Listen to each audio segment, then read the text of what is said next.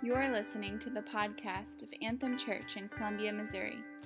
For more information, visit us online at anthemcolumbia.com. Good morning, my name's Todd. I'm an elder here at Anthem Church. I have the privilege of serving you guys in that capacity and get the privilege of being on the teaching team. Really excited this week. Just thank you for the privilege of studying God's Word and being able to preach. It is a delight, and I'm particularly excited this morning for Psalm 84, so hopefully you find it there in your Bibles or in your apps. But before I try and do a good job of preaching, I want to let you know that I'm not very impressive when it comes to drive-thrus. If you like me, you'll never be less impressed with me than if we go through a drive-thru together, because I have a borderline panic attack, not knowing what to order.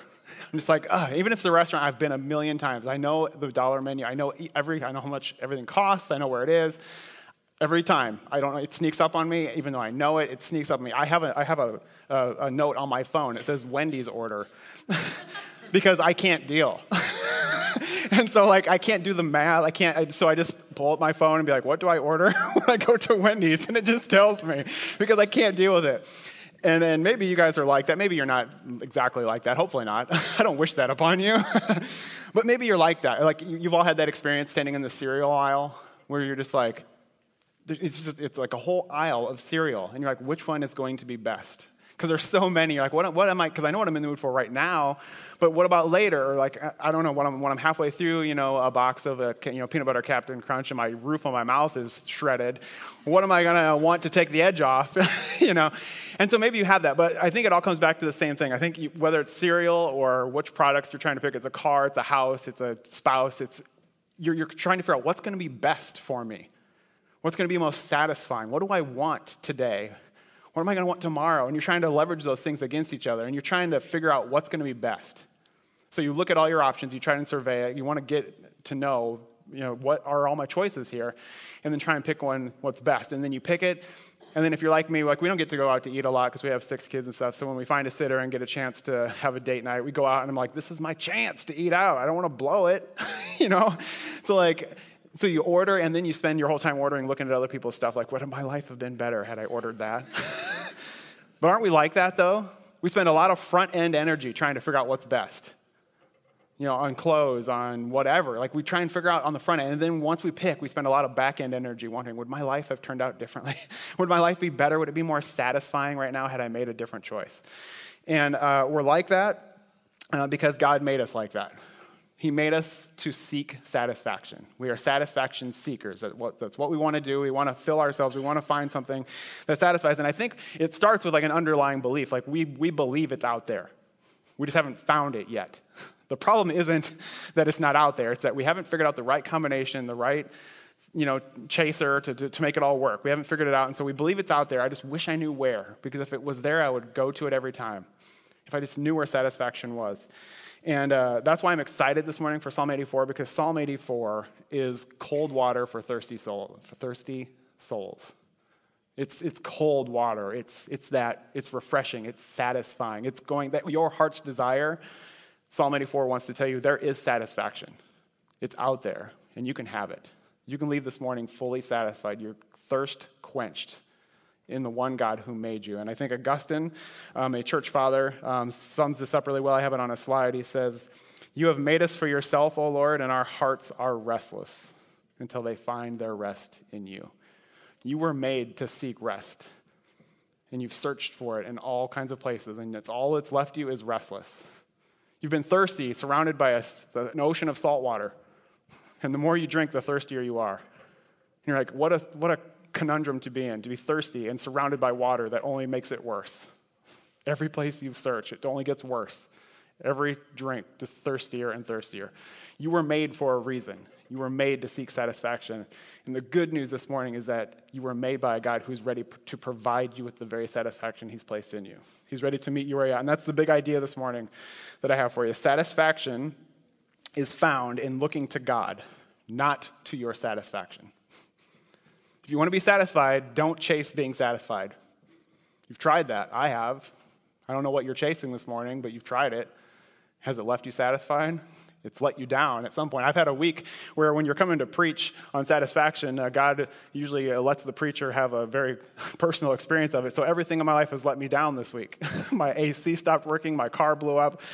The AC in the van stopped working. Everything went wrong because it's not God, and it will let you down. Only God satisfies. Only God doesn't billow with white plumes of smoke on the way to Connection Group. My car isn't God, it turns out. It fails. It breaks. God doesn't. He never does. He never fails, and he made you to need that. But the good news this morning is he's ready to provide you with that thing that he's put in you.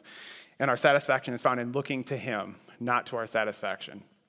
So let's look at the first 4 verses. We'll take this in 3 chunks. We'll do 4 verses at a time. So 1 through 4. How lovely is your dwelling place, O Lord of hosts. My soul longs, yes, faints for the courts of the Lord. My heart and flesh sing for joy to the living God. Even the sparrow finds a home, and the swallow a nest for herself, where she may lay her young at your altars, O Lord of hosts, my King and my God. Blessed are those who dwell in your house, ever singing your praise. Selah. First thing you need to know is satisfaction begins and ends with God. In Hebrew, this psalm actually begins with the phrase, O Lord of hosts. It actually starts there, and then the last verse actually ends there. And English translations, it sounds clunky, I guess, for some reason, so they switched it around. But it actually begins saying, O Lord of hosts, how lovely is your dwelling place. And then it ends by saying, blessed is the one who trusts in you, or Lord of hosts, or Lord of hosts. So the whole thing is saying, bookended from beginning to end, O Lord of hosts, you are where satisfaction, whatever this search for satisfaction is, it begins and ends with God. And that name, O Lord of hosts, it's the name that the psalmist prefers. There's plenty of names he could have chosen, but he likes this one. It literally means like God of angel armies. You may have heard like the song, like Chris Tomlin, I think, sings a song about it, which he sings a song about everything. If you know Christian radio, like my kids are like, my favorite artist is Chris Tomlin. It's like, I think that's the only person you've ever heard. Like if you listen to Christian radio, that's all they play.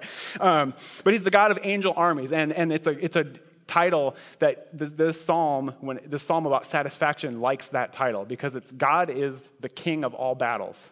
He wins. He has no rivals. He has no equal. If it's a battle, he wins. And the psalmist wants you to know, like, he is the source. He is the one who can defeat that desire for satisfaction, that yearning inside you. He can defeat it, not by making it go away, but by actually satisfying it. Other places will tell you the best thing you can do is to stop wanting stuff, right? That's the whole Eastern philosophy. It's just if you just didn't want things, you'd feel better about life. God says, no, I put those desires in you for a reason.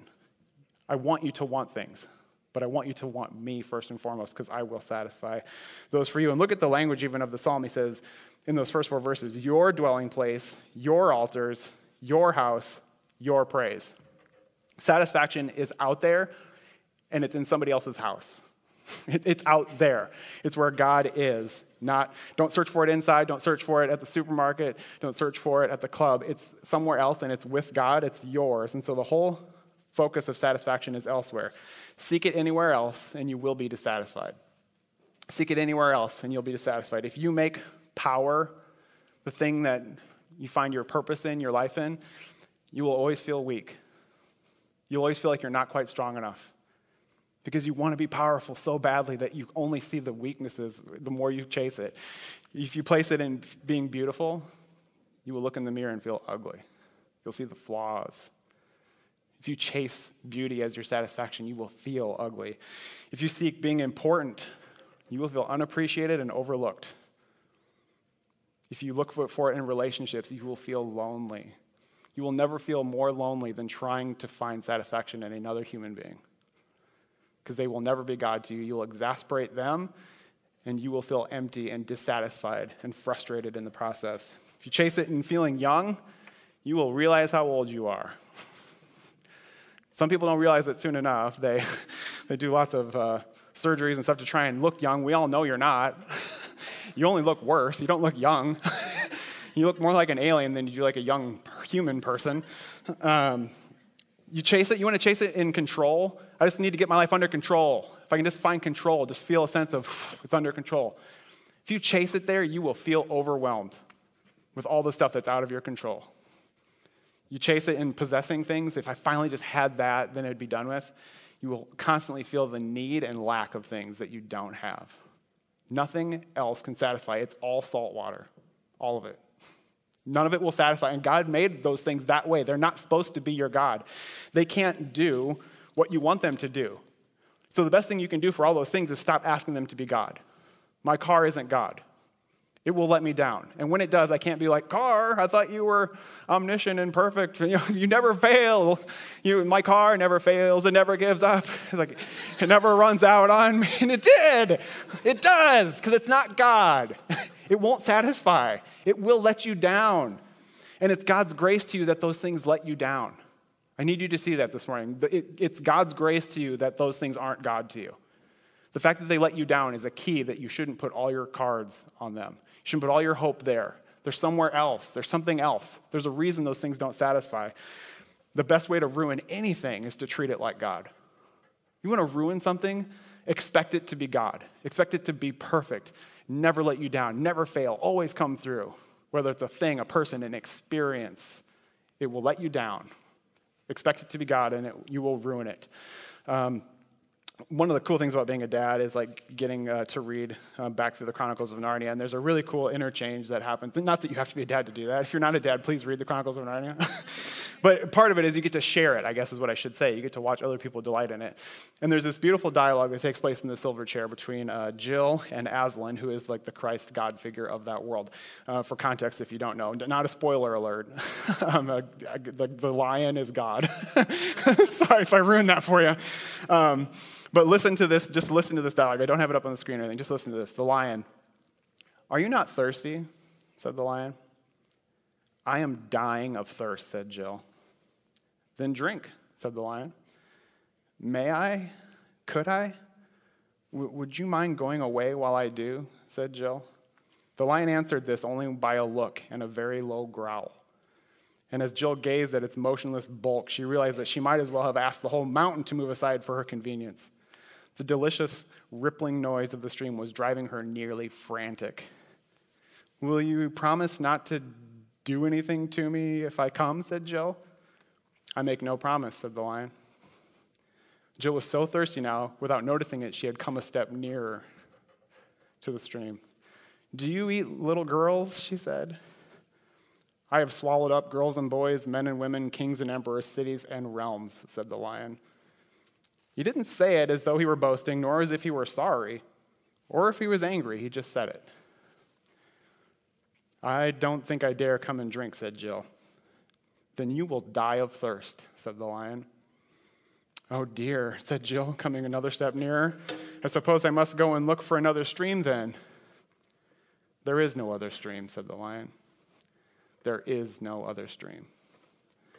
If you chase satisfaction anywhere else, you will be dissatisfied. My question for you this morning is, are you like Jill? Are you not dying of thirst? Are you not thirsty? Don't you feel it? Your web browser knows it. Your Amazon wish list knows it. Your friends know it. Your family knows it. Your Pinterest board knows it. You're thirsty. You're looking for something, and everybody knows it. Your web browser, everything, your bank account, your calendar, they know it. You're thirsty and you're looking for something. So the question isn't, are you thirsty, really, right? It's, what are you drinking? How are you trying to quench that thirst this morning? How did you come in here? What have you been trying? What have you tried? You look at your resume. What have I been through? What have I tried before? What drafts have I drank from? What fountains have I gone to try and quench that thirst? Where have I been trying to do that? And maybe that's really just a starting point for you this morning, is you need to say, like Jill, I am dying of thirst. Can we just all be honest here? I'm dying of thirst, and I have tried, and I am still thirsty. I've tried drinking from different fountains, and I am still thirsty, and I am dying of thirst this morning. And so if that's you, you're like, yeah, okay, I'm with you. What do you got for me, Todd? What's the Bible got for me? Sure, fine, I'm thirsty. We got clear? What do you got for me? I got good news for you. Psalm 84 is good news.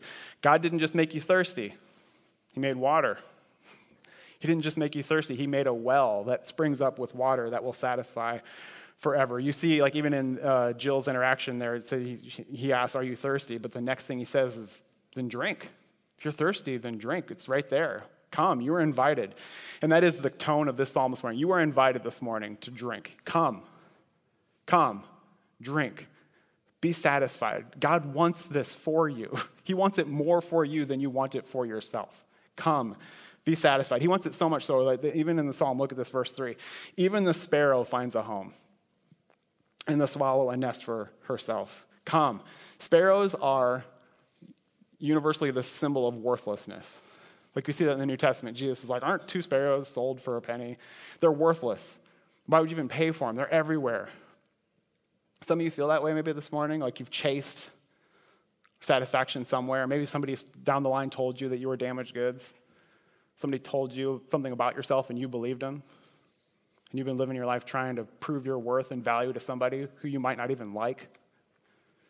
But just to hear them give you a thumbs up or to hear one word of affirmation would be like the thing you think is going to satisfy your soul. That per one person who you're just trying, if they just finally were impressed with me, I could be done with it and be happy. They probably won't. And if they do, it won't feel great. You'll wonder, did I manipulate it out of them? Was it sincere? Like it'll never be enough. You'll always wonder. If you chase your worth down that road, you'll never find it. But listen, even the sparrow finds a home. Even a sparrow finds a home at God's altar. Even the people that the world has said are worthless, God says, find your worth here. It's yours. Come. Find your worth. Stop searching for it in other places. Swallows are the symbol of restlessness. Always flitting and flying about, never landing anywhere in particular, just always busy. Maybe you're not trying to find your value in what somebody else thinks about you. Maybe it's yourself you're trying to impress. And if I could finally just achieve and get to, and then I would finally feel rest inside myself. I'd stop feeling like I need to impress. Maybe it's being driven by your own feelings of restlessness. And like Augustine said, you will stay restless until you find your rest in God. But listen, the swallow is welcome. All of you who've been searching and frantically flitting around looking for value and worth and purpose in life everywhere else, you are welcome this morning. Come. Come. Sparrows, swallows, worthless, restless, frantic, thirsty, come. There's water available to you. Come and drink. If the birds are welcome, you are welcome. If God would let birds live in his temple, you are welcome. But don't miss this. Like, see where they built their home? Close to the altar. Did you see that? Like they laid their young close to the altar. It says in verse 3 that they lay their young at your altars, O Lord of hosts, my King and my God. Like that's a weird piece of furniture to have in your house, right? Like if you come over to Connection Group and there's an altar there, you're like, I'm going to a different Connection Group and maybe a different town. Like I can't be too close to this. This is not great. This doesn't end well for any of us. God's house has an altar. Why? Because God so desires to forgive your sins that he provided a way to do it. He could have just left it. He didn't need to even create an altar. He could be like, you sinned, you're out, you're done. Out of Eden, good luck. Hope you find something elsewhere that at least passes the time. Hope you find something out there outside of Eden that works it for you because you're out, you're locked out. But no, he created an altar because his desire is to forgive sins. And I have that on a slide for you, Hebrews 9:22. God wants to forgive sin, so it's in the New Testament we find out, it says, without the shedding of blood, there is no forgiveness of sin. God has an altar because somebody has to die. In order for sins to be forgiven, somebody has to die. But God wants to forgive your sins so badly that he didn't just make an altar, he provided the sacrifice. Look at Hebrews 10:19. I have a slide for that as well. We have confidence to enter the holy places. We can go into the house where God is in his altar because there isn't just an altar there, there's already blood on it. We have confidence to enter the holy places by the blood of Jesus. God wants to forgive your sins so that you can come. He's like, I've done everything. I've prepared the table. I've done everything. Why won't you come? I don't know how much clearer to say it. You're thirsty? I have water. Come. It's free. Come. Why won't you come? I've done everything. I want you to come. I want you to come. I know you want to. You're homesick and you might not know that's the word for it. You've been homesick your whole life looking for something and you don't know what it's called, but that's that feeling that drives you to search for stuff. God's saying, I am your home. Come. I've done everything to make provision for you. When Jesus Christ was dying on the cross, he said, it is finished. The last words he ever said. That's an accounting term, which is a weird thing to yell, like to yell something from an Excel, from a Excel spreadsheet as you're about to die, from Quicken books or something like that. But it's an accounting term. It means paid in full. The way we would say that, your debt has been satisfied. God has satisfied your debt. In the search for satisfaction, God is saying, bill has been paid. I am satisfied with what Jesus has done. And if you come through him, I am satisfied, and you will find the satisfaction that you have been searching for. So come. And when you do, don't take the scenic route. Let's look at verses 5 through 8. Blessed are those whose strength is in you, in whose heart are the highways to Zion. As they go through the valley of Baca, they make it a place of springs. The early rain also covers it with pools. They go from strength to strength. Each one appears before God in Zion. O Lord of hosts, hear my prayer. Give ear, O God of Jacob, Selah. Don't take the scenic route. Take the highway. When it comes to God, the scenic route's what you got into this mess in the first place, right? Well, let's see what's out there. Like all the off-ramps of life is where you got derailed in the first place. So once you come and take the highway. Be like a dad on vacation trying to get good gas mileage, like no pit stops, pee in a cup. I don't care. We're going. Like we're not stopping. Be like that when it comes to this. Come and don't hesitate and don't take any off-ramps. Don't take the more colorful route to it. It's right there. It's right in front of you. Go. Come to the altar. Don't get distracted. That's what got you into this mess in the first place. Because satisfaction is found in seeking God, not your satisfaction. Don't wonder maybe there's a more fun route to get to the same place. Don't. Just come. Take the highway. Like a highway is the most efficient way to get somewhere. It's not always pretty, but it gets you there fast. Now, when it comes to life, stop and smell the roses. When it comes to your soul, take the highway. Don't take the scenic route. It's not more enjoyable. And you know that from experience. You know it for a fact it's not more enjoyable. It's salt water. It doesn't refresh. It only makes you more thirsty. So come. Don't take the scenic route, and don't come alone. You see that here. This is a pilgrimage psalm. Like back in the day, if you wanted to worship God, you had to go to a specific place. Because God is omnipresent, he is everywhere, but his presence was very concentrated in a place called the tabernacle. And if you were a person who worshiped God once a year, you would make a trip to go visit that temple because there was that tabernacle. There was nowhere closer to God than there. If that was your heart's desire, you had one place to go, and it was on your heart to do that as often as you could. And so you would take everybody, and there'd be caravans of people all going to one place. Special times of the year where men were specifically required to go, but oftentimes their families and anybody else who wanted to, whose hearts wanted satisfaction, they would come to the well to drink because it was the one place they knew where God was more present in a way than other. It was like God's address for a certain period of time. But even Solomon, when he made the temple, said, can this temple contain you? Nobody thinks that God's trapped inside the tabernacle. And it's if you put the tabernacle under, in the basement, then God's in the basement. He's not in the thing, right? He chose to be there. And if you wanted to be with him, the special thing about the temple wasn't the temple. It was that God chose to be there. So a good question for this morning is if your life is a caravan, what caravan are you caught up in? Where are you going? These people made it their heart's mission to go to where God is. If somebody were to hitch their wagon to you, where would they end up? Where are you pulling people? What caravan are you caught up into? What caravan are you calling people to join? If somebody said, I'm with you, I'm roll with you, where do they end up? These people, verse 7, each one appears before God in Zion. They end up where they're going. They end up in God's presence. That's where they are going. And if you hitch your wagon with them, if you join their caravan, you are in the presence of God, and you're on your way there. Is that true of you? Are you that kind of person? Are you dragging people with you? Are you inviting people along? And this deal with going through the Baca and Place of Springs, there were places on the way there that were dry. And, this is literally, you talk about thirsty souls. You live in the desert. That's on your name tag. I'm thirsty, yes. I live in the desert. I figure that's a given. So you're always on a quest for water. So what people would do on this caravan, this is a trip they made often, right? So they would dig holes so that when it rained, it would catch some of the water. Now they would probably use a big barrel or something to try and catch, the rainwater or something to use. But that's what they had available, so that's what they did. So when you went on caravan, you were the benefactor of people who had gone before you. You got to drink water from pools you didn't dig because somebody else left a legacy of seeking God. And so the psalm is saying, you're not the first to do this. You're not the first person who's ever wanted something. You're not the first person who has ever felt lonely. You're not the first person who's ever felt dissatisfied with the things of life. Turn around and look at the community of people who are on caravan on their way to God and turn to them and ask for advice.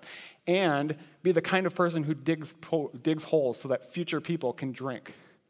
Is that your legacy? Will people in the future find their path to God more refreshing and more delightful because you lived your life? There will be pools of refreshment on the way to the well. Is that your legacy? When you come, don't come alone. Don't take the scenic route. Look at Proverbs 11:25. We talked about this morning in SEC. Because here's the trick. Here's the simple secret that is right there in plain sight. The one who waters will himself be watered. You're thirsty? Look to God, the well, and then start making your life about watering other people. And guess what you'll find out?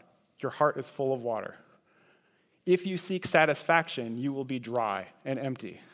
If you seek God, you will be full and you will seek to fill other people. And it works the opposite way than you think. You think, well, I can't do that because if I give up my own aspirations, hopes, and dreams, who will do it for me? God will. God wants this more for you than you want it for yourself. Seek him. Seek to lead other people to it, and you will find yourself watered. You will find the thing you're looking for in the opposite way that you thought you would find it. The one who waters other people will find himself watered. So come, because God is better than anything you will find anywhere else. Let's look at the last section of verses we have, 9 through 12. Behold our shield, O God, look on the face of your anointed. For a day in your courts is better than 1,000 elsewhere. I would rather be a doorkeeper in the house of my God than dwell in the tents of wickedness. For the Lord God is a sun and shield. The Lord bestows favor and honor. No good thing does he withhold from those who walk uprightly. Or Lord of hosts, blessed is the one who trusts in you. A day in God's presence is better than 1,000 elsewhere. This isn't hyperbole. He's not just saying something poetic for the sake of sounding nice. He's saying literally, imagine what you could do with 1,000 days. Imagine the places you could see, the food you could eat, the people you could meet. Lots of options with 1,000 days. He's saying all of that will never satisfy compared to one day with the well. One day at the source of life is better than 1,000 days to do whatever, choose your own adventure with. You've tried that. Most of you are over 1,000 days old. If you can hear me and you understand English, you're over 1,000 days old. You realize that, right? That's like 3.5 years. Or not even, that's less than 3 years if you do the math on it. Like, you know that 1,000 days won't be enough to do it. He's being literal here. One day is actually better than 1,000 elsewhere. You've stood in front of the cereal aisle, maybe like me. More options does not mean more satisfied. It only leaves you wondering what ifs. It only leaves you struggling to figure out what's best for me. There's too many options. More options does not equal a more satisfied life. Choosing God satisfies, because satisfaction is found in seeking God, not our satisfaction. If you seek him, you will find yourself satisfied. If you seek more options, because you just want to know what's out there before you make a final decision, there's no satisfaction in that. It's only regret and worry and wonder and hemming and hawing and and oohing. That's your life. Salt water. God's offering water, and it's better. And serving God is better than serving yourself. It's actually better. You cannot find satisfaction in seeking your own satisfaction. It says here, he is the source. He's the sun and shield. The sun gives light and life and warmth and energy. Your shield provides protection. He is the source of these things. We experience the sun on our skin and it feels nice. That's just a sunbeam. The sun is out there. He is the sun. We experience the goodness of the effects of that. He is the source of all goodness. Like the way that other translations say, like the ESV says, he bestows honor or grace, or he bestows favor and honor. The other ones say he gives grace and glory. It's the same idea. It's a fine translation. But I like the alliteration because it's GGG, gives grace, glory. But it's also clear. We like those words. We know what that means. He gives grace and glory. Why? Because he owns it. He is the source. He possesses those things. So he can give them, and he wants to. That's the good news. He has those things. There is satisfaction. That's the first point of good news. That thing you've been longing for, it actually exists. The second good news is he wants to give it to you. It's yours if you will just take it. You'll come and take it. And he's not holding anything good back from you. You see that in verse 11. No good thing does he withhold from those who walk uprightly. Look at Romans 8:28.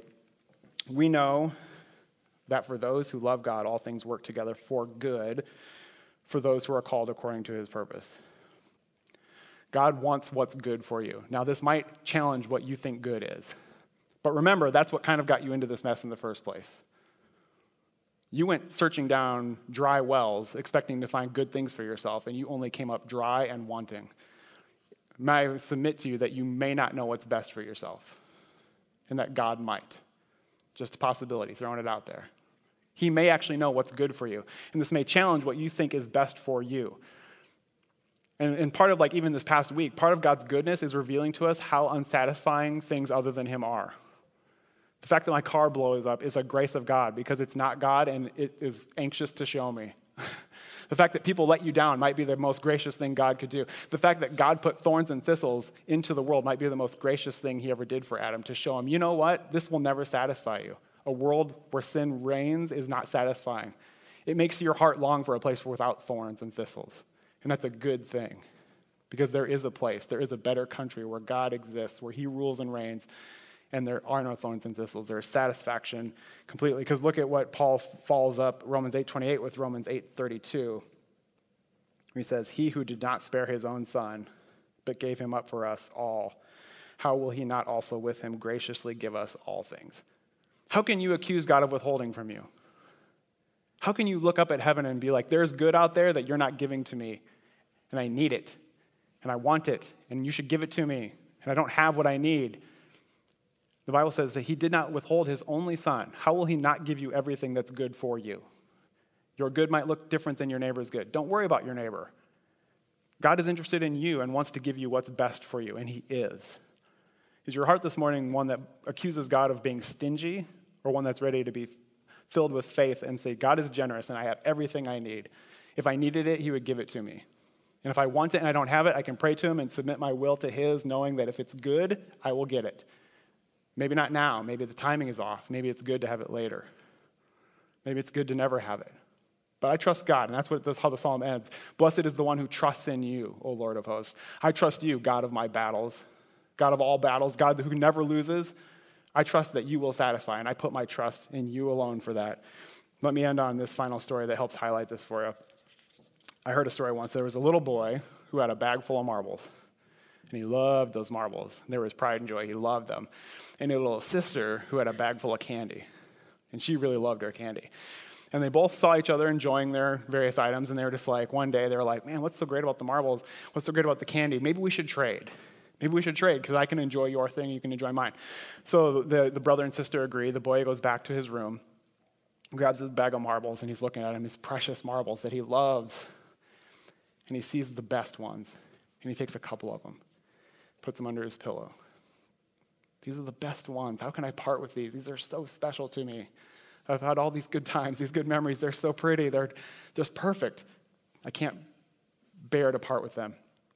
Takes the rest of the bag over to his sister. Says, here's all my marbles. She takes her bag of candy. They trade. He goes back to his room. She goes back to hers.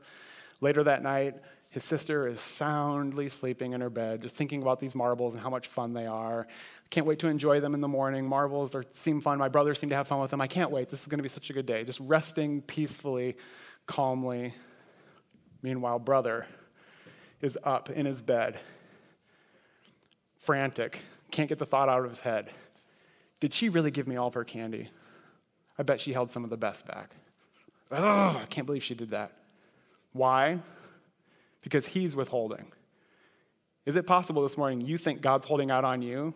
You speculate, you think God's holding out on you because you know for a fact you are holding out on him. You know you're holding back your best. You know it. You're like, I want to believe that you're satisfying, but I want to hold on to this because maybe it still satisfies. I want to hold on to it just in case this God thing doesn't work out. Hold on to these 3 best marbles. Is it possible that you feel like God is withholding because you know that you are? The invitation this morning is come. Stop withholding. Put those rest. It's not too late for the brother to come to the sister and be like, here, I'm sorry. I shouldn't have done that. I was wrong.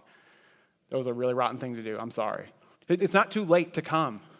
If you can hear me, come. If your soul is thirsty, there is water. Come. Come this morning to God. And as we respond here at Anthem, we respond with communion. Respond in a time of receiving from him his goodness. And we trust that this is what's best for us.